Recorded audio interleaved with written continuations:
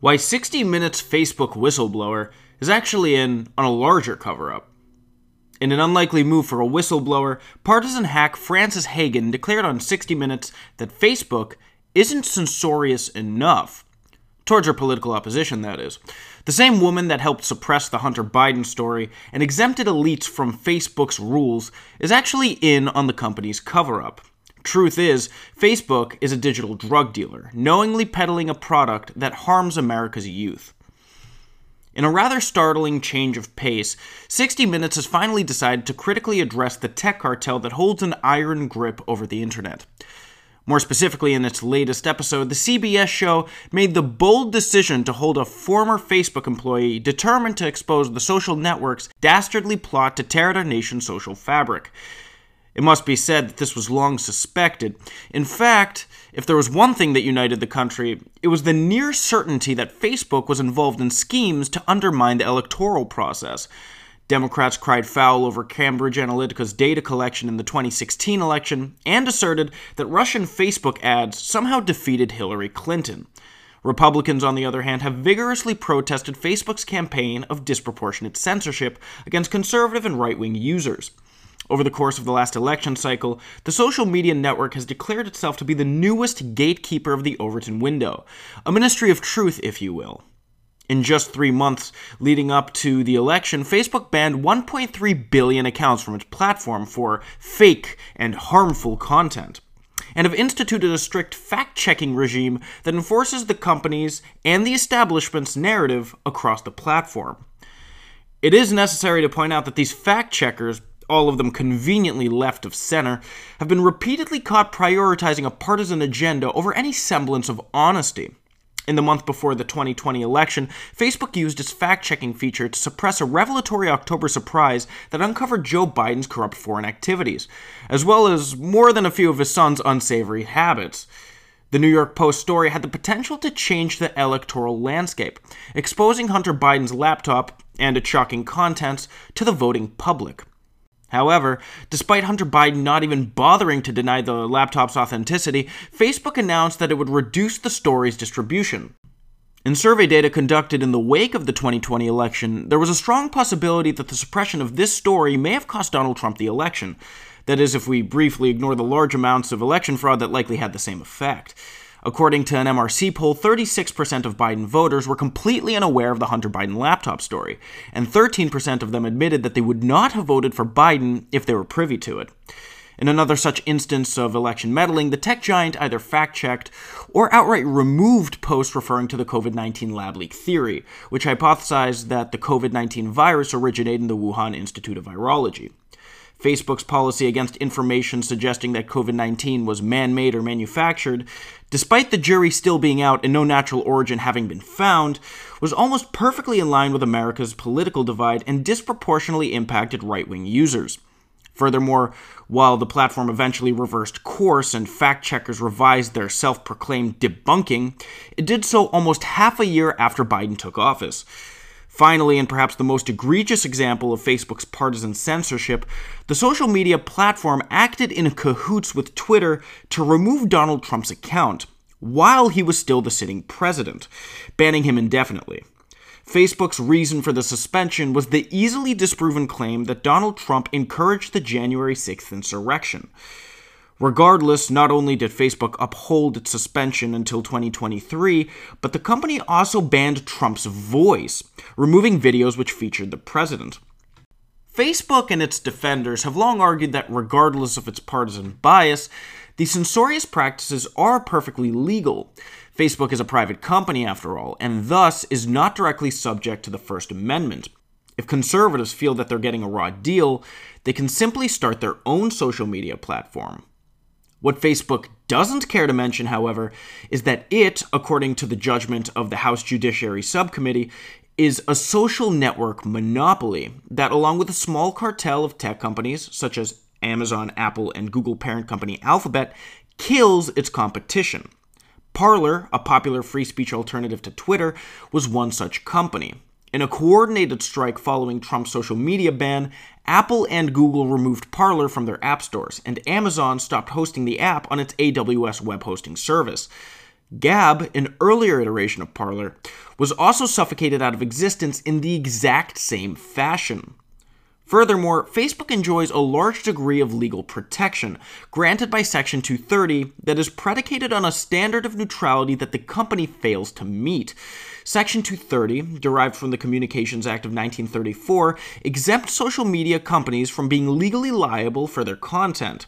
Since they are merely a platform and not an editorially minded publisher, the responsibility for the content is offloaded to the users that posted it. Facebook's fact-checking and removal policies, however, clearly violate the Section 230 standard.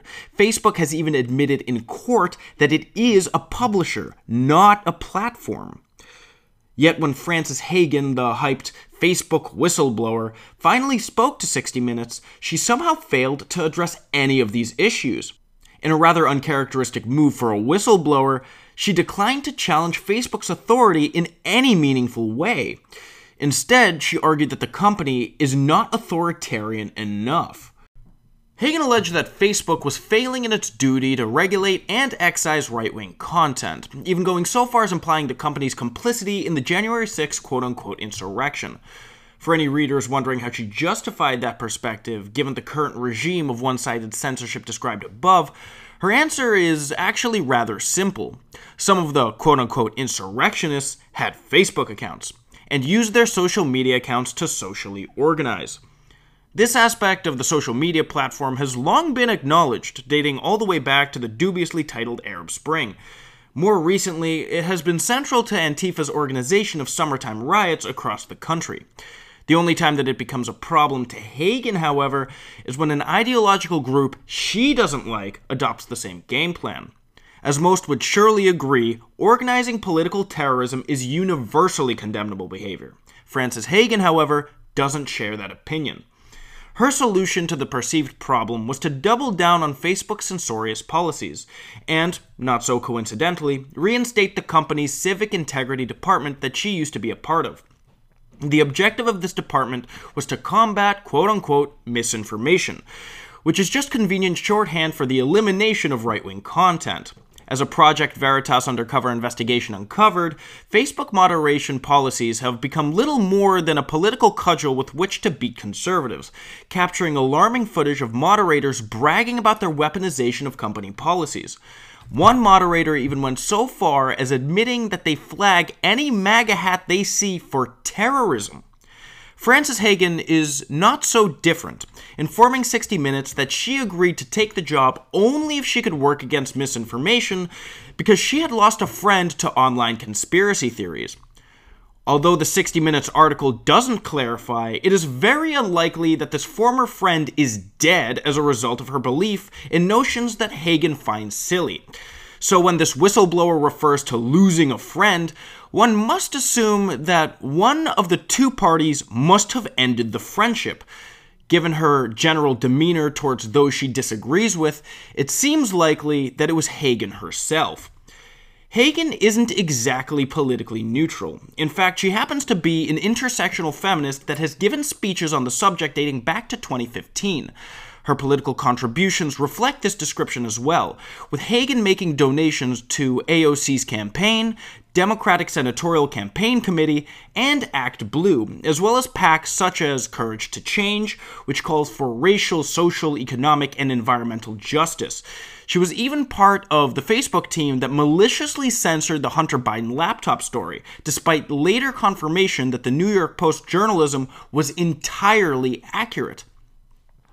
It should serve no surprise, then, that the Facebook whistleblower seeks to leverage the colossal might of tech companies to subjugate her political opposition and actively purge heretics from her friend group. Yet, that isn't the only conspiracy at hand. In fact, the 60 Minutes segment with the Facebook whistleblower was actually part of a larger cover-up to distract the public from Facebook's more sinister schemes.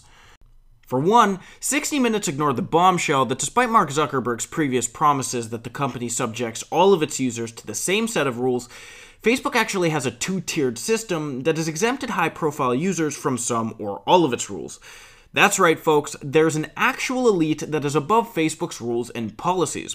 Facebook has even asked fact-checking partners to retroactively change their findings on posts from high-profile accounts, and spare these accounts from the same removal policies that plague the average conservative Facebook user. Ever wondered why certain accounts get away with saying what you can't? Well, now you know. Also, the harmful effect of social media on America's youth, especially young girls, has become an open secret in recent years. And while the 60 Minutes story did spare a moment to briefly discuss it, it was saved for the tail end of the episode and the very bottom of their summary, where their audience was least likely to see it. In this particular case, Facebook isn't so much an issue compared to its subsidiary, Instagram. Young people disproportionately populate Instagram, and America's teens spend 50% more time on Instagram than they do on Facebook. Furthermore, more than 40% of Instagram's users are 22 years old and younger, and about 22 million teens log onto Instagram in the US each day. Meanwhile, only 5 million American teens log onto Facebook each day, and Facebook's share of young users has been consistently shrinking for a decade. Knowing this, the company does all it can to keep young users hooked to Instagram, despite knowing that it is poison. Facebook has known for years that its content is devastating young girls, and instead of addressing the chaos it has wrought, chooses to profit off of their misery.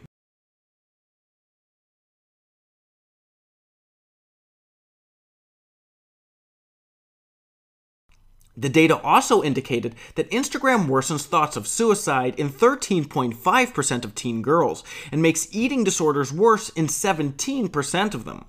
Teens described their relationship with the social network as an addiction that they could not escape, despite wanting to spend less time on the app.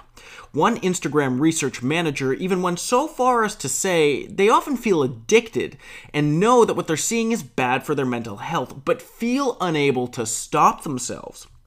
Mark Zuckerberg has known all of this for a while now, but has refused to modify the social network in ways that might alleviate the issue, most likely because his profit margin is directly correlated with Instagram's addictive and harmful properties.